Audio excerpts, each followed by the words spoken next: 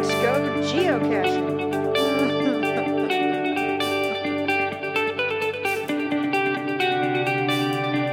This is it. It's time for the Where Is It Now Geocaching podcast, where you can escape the muggles in your life for almost, but not quite, 30 minutes. This podcast is sponsored by the 4-State Geocaching Society and was recorded at Digital Planet Studios near Joplin, Missouri. Now let's welcome our host, Where Is It Now?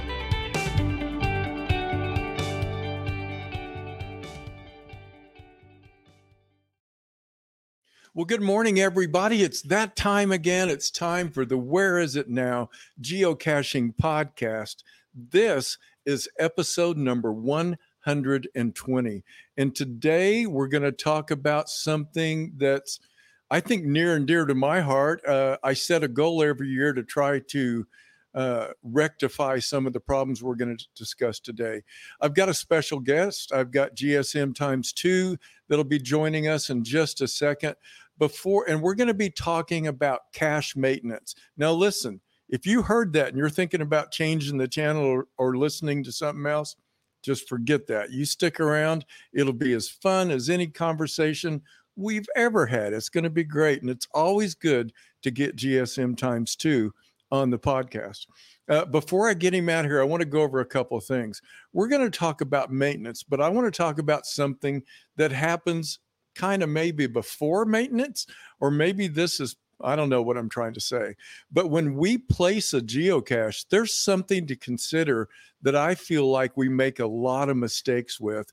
And I'll get Scott's ideas on this too. I just want to talk for 1 second about cache sizes. Now, I've talked about this before on the podcast, and but I want to talk about it again because I think it's going to flow into what we're talking about today, what our discussion is about.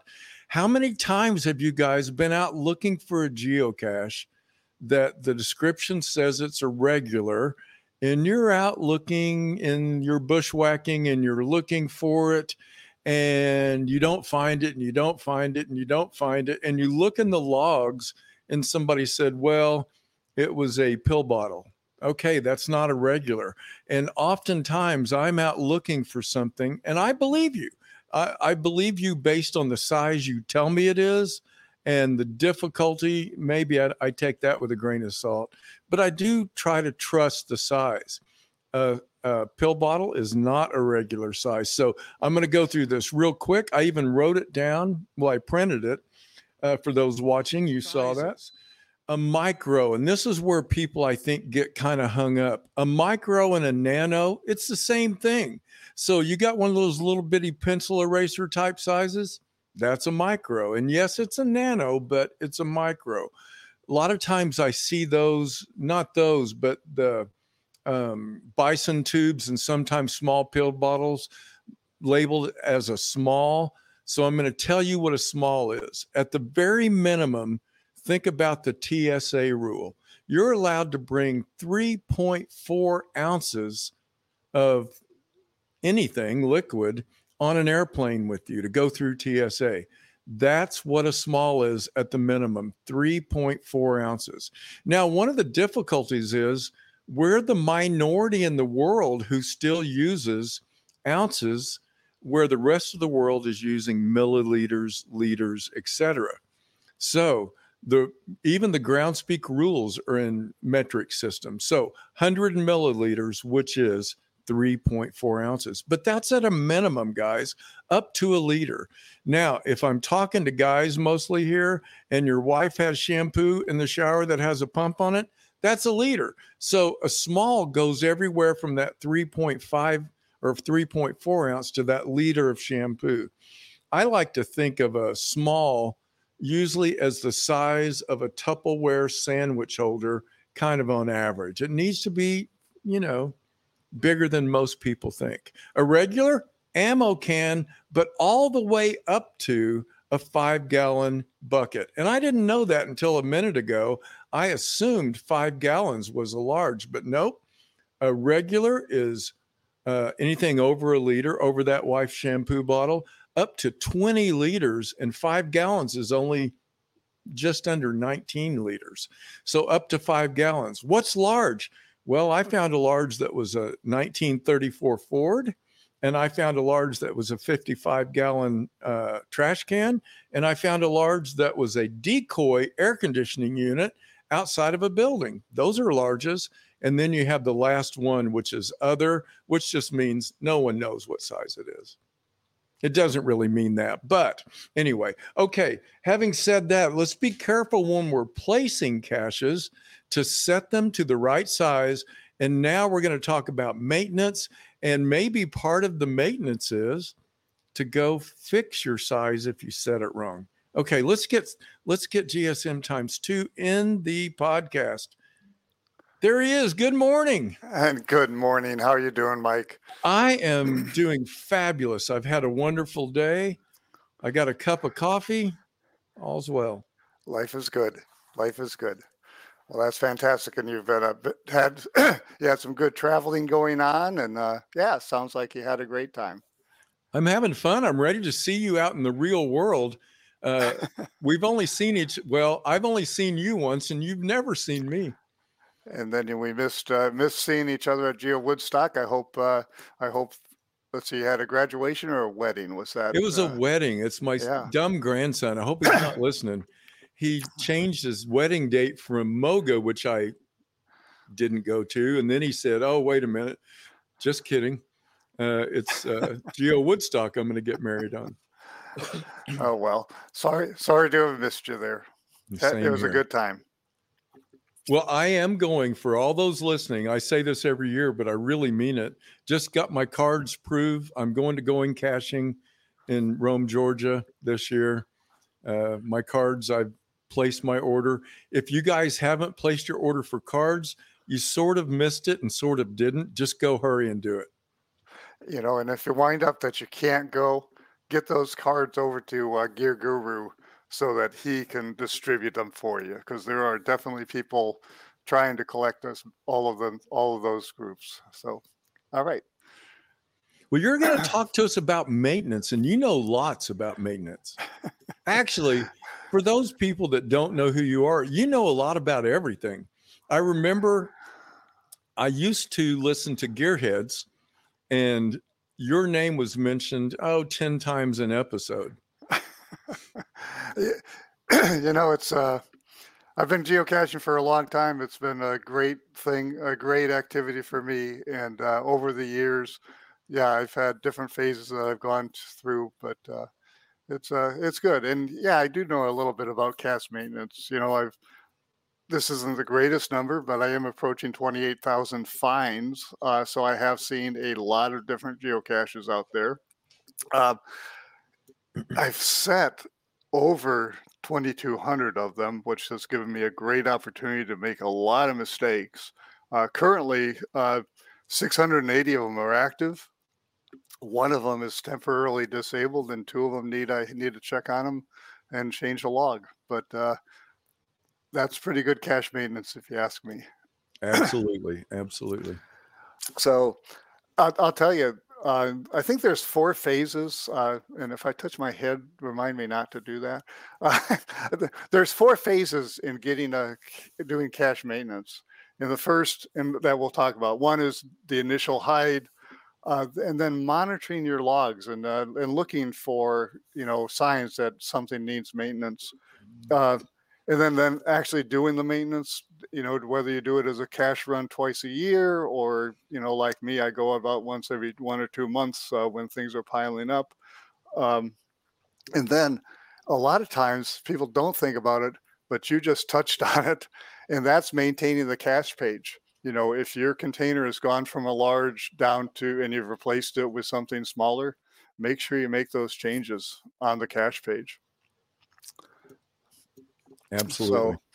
So let's get started and let's talk about initial hides. So I think the most important part of cache maintenance is the initial hide. It's finding an appropriate container, putting it in an appropriate place, in an appropriate manner. And if you do those 3 things, you're gonna cut down the amount of cache maintenance that you need. What's the appropriate container? appropriate container in California is going to be a lot different than an appropriate container in Missouri or the Pacific Northwest. I think the best thing that you can do is go out there and look for those caches that are 3 to 5 years old.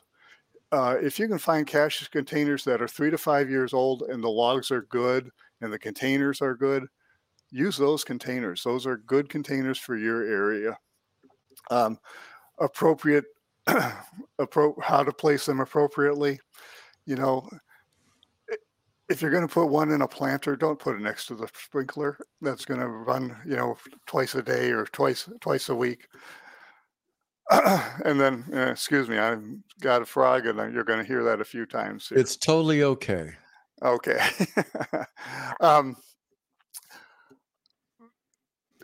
If you want to hide a difficult hide, and God bless you that you do. There are people who they really enjoy looking for something and finding it, and when they find it, they get that huge shot of adrenaline. But don't do that in a neighborhood. Don't do that in a park. Don't do that where you are going to have your people searching for it, spending 20 minutes drawing attention to it. Because if you do, people are going to get curious. What is that guy doing? And they're going to, they might approach you, which would be great. But on the other hand, they might just watch. And then when you leave, they're going to go back, see what it is.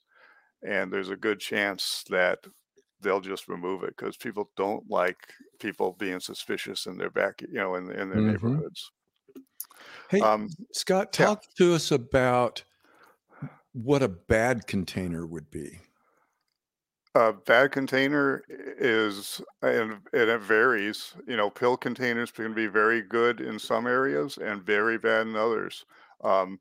Altoid tins can be very good in dry climates, in shade, and they can be very bad next to the ocean. I can't imagine how they would survive in the Pacific Northwest. They can be very, very bad containers. So ammo cans, they're always a good container pretty much any place you put them. If it'll keep your ammunition dry, it'll probably keep your log dry, right? Exactly. Yeah. So when I first started caching and placing my first hides, they were all pill bottles. And what I can tell you about where I live with pill bottles is the logs are always wet. After the first rain, they're just always wet. So for me, I've had to replace all my pill bottles with better containers. And for me, a good container is one that's waterproof. Yeah. Waterproof. And pill bottles actually are waterproof. One of the things that people do is when they replace them, they won't be cautious. They won't put the tops above the base. And if you don't put if you put the top below the base, water's going to get on it. It's going to get into those threads. And capitular action, going back to junior high school, that action which takes water up trees to the highest points in the trees, that capitular action will pull water up into your container. So, as the community, that's the one thing I would really help all the cache owners is make sure whatever the container is, that the top is above the base. Okay, great advice. Yeah. And then let's talk about the community. Let's talk. I have 600 right now, 680 active geocaches out there, and I am very dependent on the community to help me with maintenance. Don't do the physical maintenance. Don't replace things. What I'm depending on people doing is logging that there is a problem with it. Logging their DNFs. If they did a thorough search, log the DNF, and then you could be really, really helpful by telling me what you did. I spent 20 minutes looking through the tree. I could not find it, and when I see that, I know, that wasn't in a tree. So thank you for letting me know that you didn't look where it was. But be specific. Do a little more than could not find. Give the cache owner some information. Log the DNFs. Can't can't stress that enough. Uh, if you've done a thorough search. Now, if you didn't, if you walked up there and there's somebody sitting on the bench and you don't want to make contact and reach underneath, to just, do a log, but do it as a note. Just say, got there was somebody sitting on the bench, I moved on. And Mhm. that doesn't it doesn't lower the maintenance, the health score of the geocache, and it lets me know, okay, you looked for it, or it was there, and you let other people know, hey, this is a place that has a lot of people, and if you show up, there might be somebody there. Okay.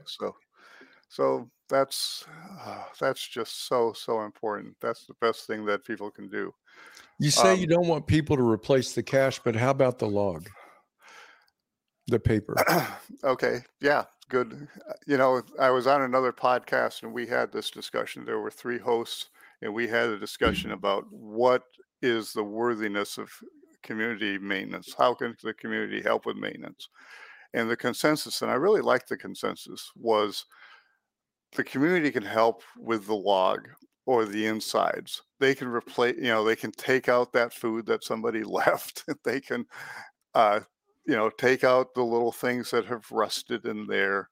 Um, and if a log is bad or a log is full, yeah, if you can add another log, that's fabulous. That's the best. If the log is full, if you replace it, and then contact the owner and say, do you want this log or do you not want this log? Mhm. That's really, really helpful. As far as with the one exception, and the one exception is if you look back at the logs and every other one is log was wet, replaced it, log was wet, replaced it, log was wet, replaced it.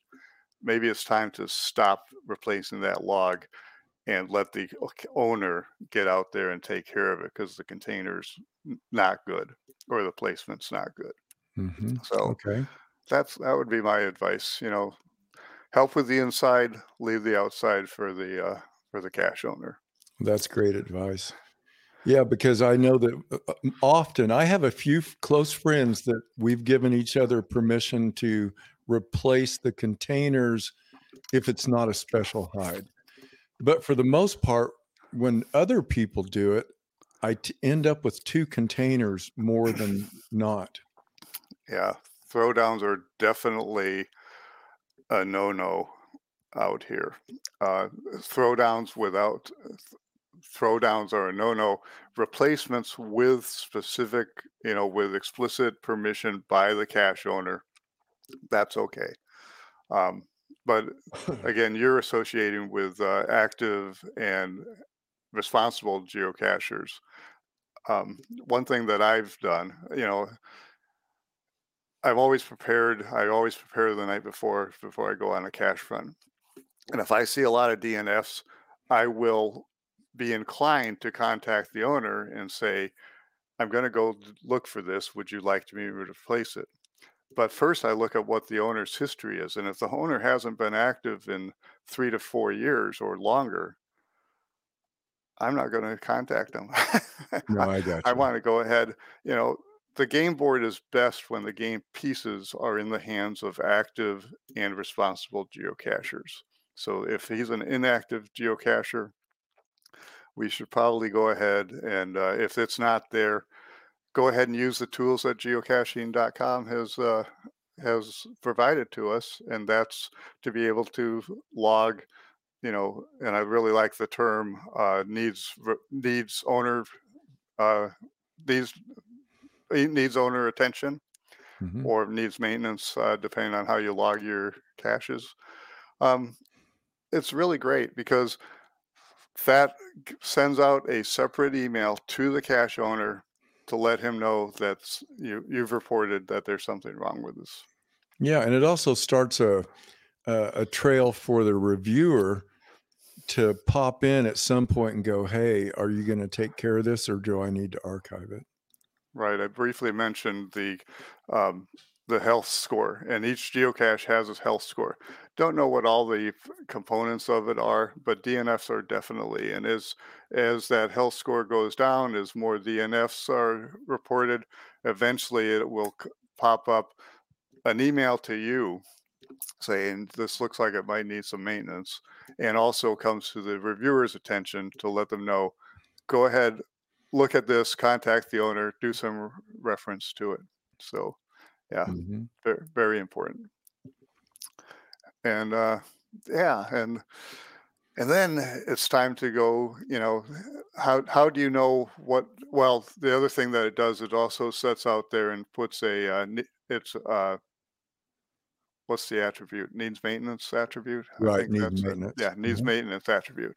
So it sets a needs maintenance attribute on there, and you can actually scan through and look at your geocaches and see which ones have a need maintenance. Mhm. Or a couple years ago, GCHQ came out with the cache owner dashboard.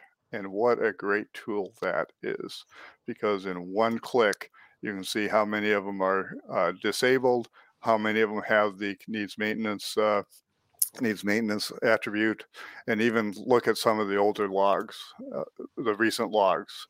And yeah, it really helps. It really helps me plan when I'm going to go out and and how I'm going to go out. Mhm. I I have something I do. I don't know if you do this or not, but every time I get one of those emails that either has a DNF or needs maintenance, either one, I always save those to a list that I call repairs. Hmm. And if you get 2 logs on different occasions for the same cache, it doesn't add it back in there. So I can always feel comfortable adding those into my repairs log. And then, like you, when you say you go out every so often, I'll just start that list on a route and just run from one to the other if I can. Sometimes they're Hmm. so far away, I cannot, but I do what I can that way. Yep, that's and yeah, you're going to make a list of caches to find, make a list of caches to maintain. Mhm. It really helps the game. And then you also mentioned, distances. I I am slowly reducing my distance radius from my home. I've used to set them out all over the place. You don't set as many caches as I did by just going around your neighborhood. But Mhm. as things disappear, I'm definitely just archiving them and reducing that radius so I can make a reasonable run when I do my maintenance run. Um, let's see where else we are. And then, yeah, monitoring your emails. That's really important. And don't just monitor the DNFs. Read every cache that comes in, because a lot of times people will say, found it, but the lid is cracked, and they don't do a needs maintenance report on that. They just mention it in the logs, and then I will go ahead, like you. I have a system in which I keep track of what needs maintenance and what what is disabled, Mhm. and that's extremely helpful. um, and then yeah, if you need to, if you have two, I just use two. I actually use one, but I think for most people it works two. If you have two straight DNFs from different people who are experienced, Right. then just go ahead and disable it. Disable it, get it off of there.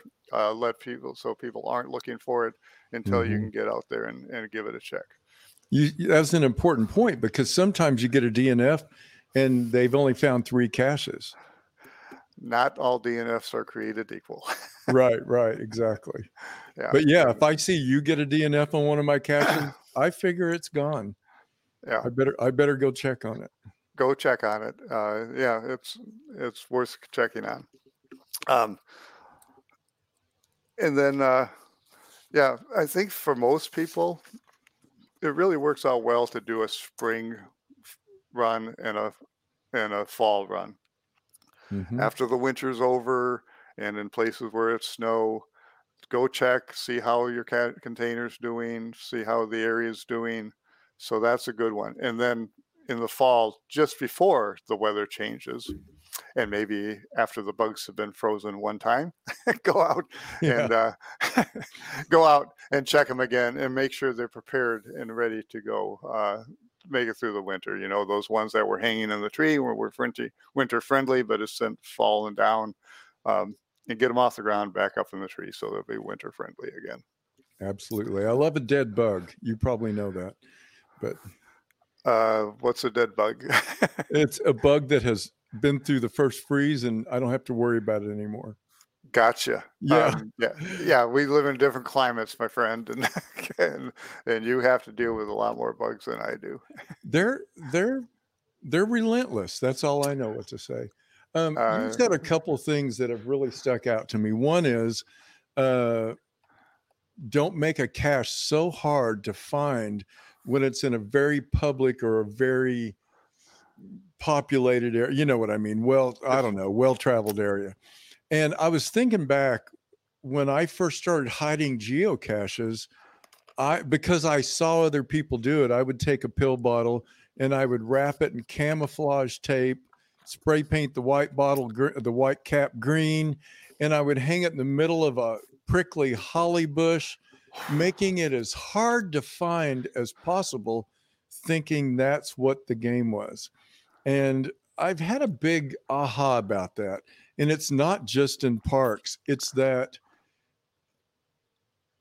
for me, those are not good. Well, when I say they're not good hides, I mean anything in the middle of a holly bush on the side of a country road.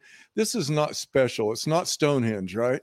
So I bought some tape, and I've got penguin tape, and I've got some other tape, and it's bright blue with yellow penguins on it, because I realize now that there's kids looking for these caches and people like me that I just want to find the cache when it's that type of cache. So I have made those types of my caches much easier to find and less like a, I don't know, less like a puzzle you have to physically solve. And the other thing I wanted to ask you a question about is, because I see this happen every so often in our area, and I'm sure everyone's area, there will be a new geocacher who's on fire with it. And they're going out finding everything, but they decide the first month they're going to hide a lot of geocaches. We have one locally that in his first month or two created this massive geo trail. I mean, massive, across 2 states and hundreds of caches. And they were basically pill bottles thrown down at the base of signs on a highway, which many of them went missing. But anyway, my point is that he hit them in winter, and by spring, probably 60% of them needed maintenance, and he couldn't keep up with it. So I guess the question is, when someone's brand new, do you have a thought about not how long they should wait to hide one, but like how long they should wait to not creating more work, not creating more maintenance time than they have for caching time, maybe? I don't know. So I'm going to tie those two. I'm going to tie those two thoughts together under hide what you like to find. If you like to find difficult caches hidden in holly bushes, then go hide them.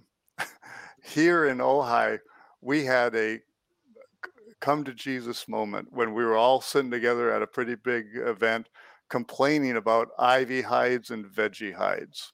Mm-hmm. And somebody, and it might have even been me, said, wait a second, who's hiding these? We are. If we don't like veggie hides and ivy hides, don't hide them. And that essentially was the end of veggie hides and ivy hides around the Ojai Valley. And getting to the new person. So the new person, same thing. Go find a bunch of caches and find what you like to find, and then hide those. And I think if you do that, you're gonna be a good, respected new person. And they're out there. You know, there are out there people, just was reading a little Facebook thing with a woman who is found 89 but is hidden 46, and she's hiding them good, and she's hiding good stuff. So yeah. And I love that. That reminds me of someone in our area, Joe, Mo, Ray, B. I don't know. It's 4 sets of initials, but she kind of came onto the scene and hit a lot of interesting containers and well done places. And she's been an inspiration and changed my life because it's hard to find caches near my home. So we're currently getting streaks. By the way, you and I both have to get a cache today. I already did, and I did get the souvenir, and then tomorrow I'm attending an event, and then Tuesday I'm going to have to make a decision. You told me early on that, and of course people are hearing this after this is over, but Right. we're recording this during the 28-day streak, up to 28, 2 days, 7 days, and 28. And you had originally said you were going to get 7, then you were not going to go on. Yeah. I that's probably my inclination. If I was a betting man, the odds are, 4-1 that I'm going to stop. I don't know. I'm going to try to keep going. When I went on that trip to Germany, one of the people on the tour with us was the guy that had the most souvenirs in the world. And it's very addictive. I'm so competitive. Now I know I can never catch him, and yet I want to be like that, so. Yeah. They put out the souvenirs to encourage us to go geocaching. I'm going to go chase the souvenir. Yeah, it's working. It's working for me. So we're really out of time, but I want to come back to something because there's a problem that I don't think a lot of people know. And you brought this up before we started recording the podcast. There's a big problem with geocaching and maintenance, isn't there? Yeah, there really is. Geocaching.com recently had 100 geocachers go find the 20 geocaches nearest their home and report, was it there and what condition was it in. That doesn't sound like a big number. Those numbers give over 99% accuracy statistically. 20% of geocaches need maintenance, are either missing or are in bad condition. And of 3 million geocaches, that's a lot of geocaches out there that need some maintenance. 600,000 caches that need maintenance or replaced. Yeah. Oh my gosh. That is a lot, isn't it? That really is. And so, log your DNFs. If there's a string of DNFs, go ahead and log needs reviewer attention or needs archive. Start that process. Let's get these geocaches in the hands of active and responsible geocachers. That would be my total message. That's great advice and a great message. GSM ×2. I enjoyed having you back on the podcast. We'll have you back again. We'll have you talk about something sexier. I don't know what that'll be, but we'll have you come back and talk about something. I just did presentations at Geo Woodstock and Caching the Bait, so 2 megas on leveling up your adventure labs. Oh, good. We'll talk about it another time. Sexy topic. And I have a credit I need to use. And okay. Well, we'll talk then. Thank you so much. And thank you, everybody. Don't forget, when you quit listening, well, I bet you're geocaching right now as you're listening. But if you're not, go get in your car. It's never too late or too early to go find a geocache. See you guys next time. You've been listening to the Where Is It Now Geocaching podcast. Please subscribe, rate us 5 stars in your reviews, and tell your friends about the podcast. Now, be good lads and lassies and go and find a geocache.